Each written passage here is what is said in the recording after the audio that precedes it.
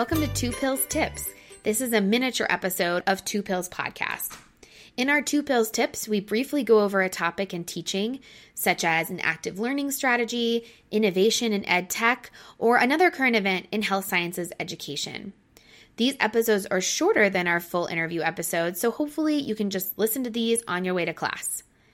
If you have an idea for a Two Pills tip, or someone who we should interview on our full episodes, please send us an email at twopillspodcast@gmail.com. That's TWO pillspodcast@gmail.com.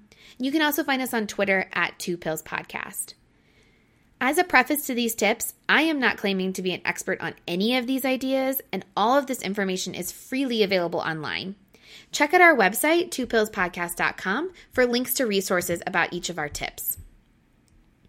The tip we're going to be talking about today is the gallery walk.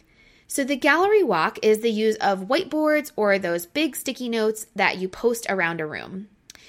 Each sticky note or whiteboard is going to have a topic listed. So for example, if I was teaching antifungals, then each sticky note would have a topic such as azoles, echinocandins, candida, etc. I would recommend having 5 or more sticky notes or topics for each gallery walk. The how of doing this is that you then divide your learners into teams. The teams can range from just one student if you have a small group to 10 or more per team. Each team is given a unique color of marker. When the instructor says go, the team will be assigned a topic or sticky note and is given a set time, so usually up to a minute, to write down everything they know about the topic on the sticky note in front of them. So for example, if it was echinocandins, it would be trying to write down each echinocandin, generic, brand name, adverse effects, monitoring, spectrum, etc. After the time is up, so that up to a minute, the teams rotate to the next sticky note and topic. The key is they still have to write down everything they know on that topic, but they can't repeat anything that another team has already written on the sticky note. So it really challenges them to go beyond what may be known by the whole group and move on to more unique things. Once all teams have rotated through all the topics, the instructor walks to each sticky note and reads each statement aloud.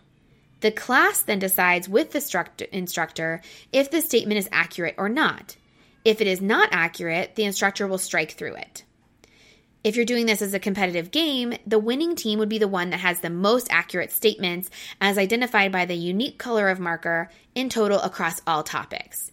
So for example, if team A, who has the purple marker, has 10 things right across the boards and everyone else has fewer than 10, they would be the winning team.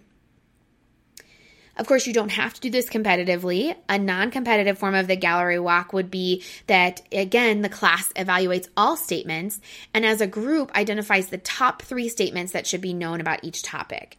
This can really narrow the focus and make it a really focused understanding of each topic on each sticky note or whiteboard.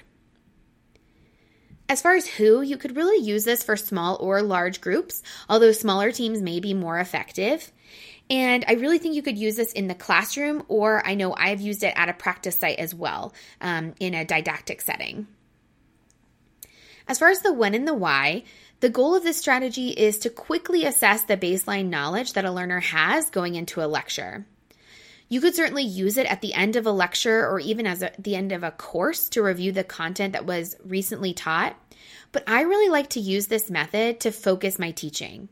So as an example, when I use this with medical residents, I did the topic of diabetic ketoacidosis because it has clear subcategories and therapeutic targets that we're working on whenever we treat a patient with DKA. By having them go through a gallery walk, it's really easy to identify their gaps in knowledge. So these would be subtopics that are rarely or never mentioned by any teams, and they're well understood areas. So maybe these are subtopics that are thought of as important by all teams or that are clearly mentioned by all teams. By doing this before class, the instructor can then focus class time on information that may need clarification. In this case, it was clearing up some misconceptions from both clinical experience and then also maybe looking at older guidelines or protocols related to DKA. As far as when, I've often estimated classroom time as 15 to 20 minutes. You'll see that I use this time frame for most games that I try to implement in the classroom. I think if you aim for a game to last an entire hour or more, you may have students who become disengaged. Either they may become frustrated because the information is challenging, or they may just get distracted because none of us have very long attention spans. So I really like to keep it to around 15 to 20 minutes for anything that's competitive. As far as what topics, it can really be for almost any content. So any content that has clear subcategories or topics, it really lends itself nicely to a gallery walk. And then finally, just some last advice if you're going to implement a gallery walk as an active learning strategy. Like a lot of active learning, you've got to be comfortable with a little bit of chaos. Learners really like this game and they become competitive. Plus, there's quite a bit of noise with all of the teams who are rapidly discussing the topic in the time frame that you give them.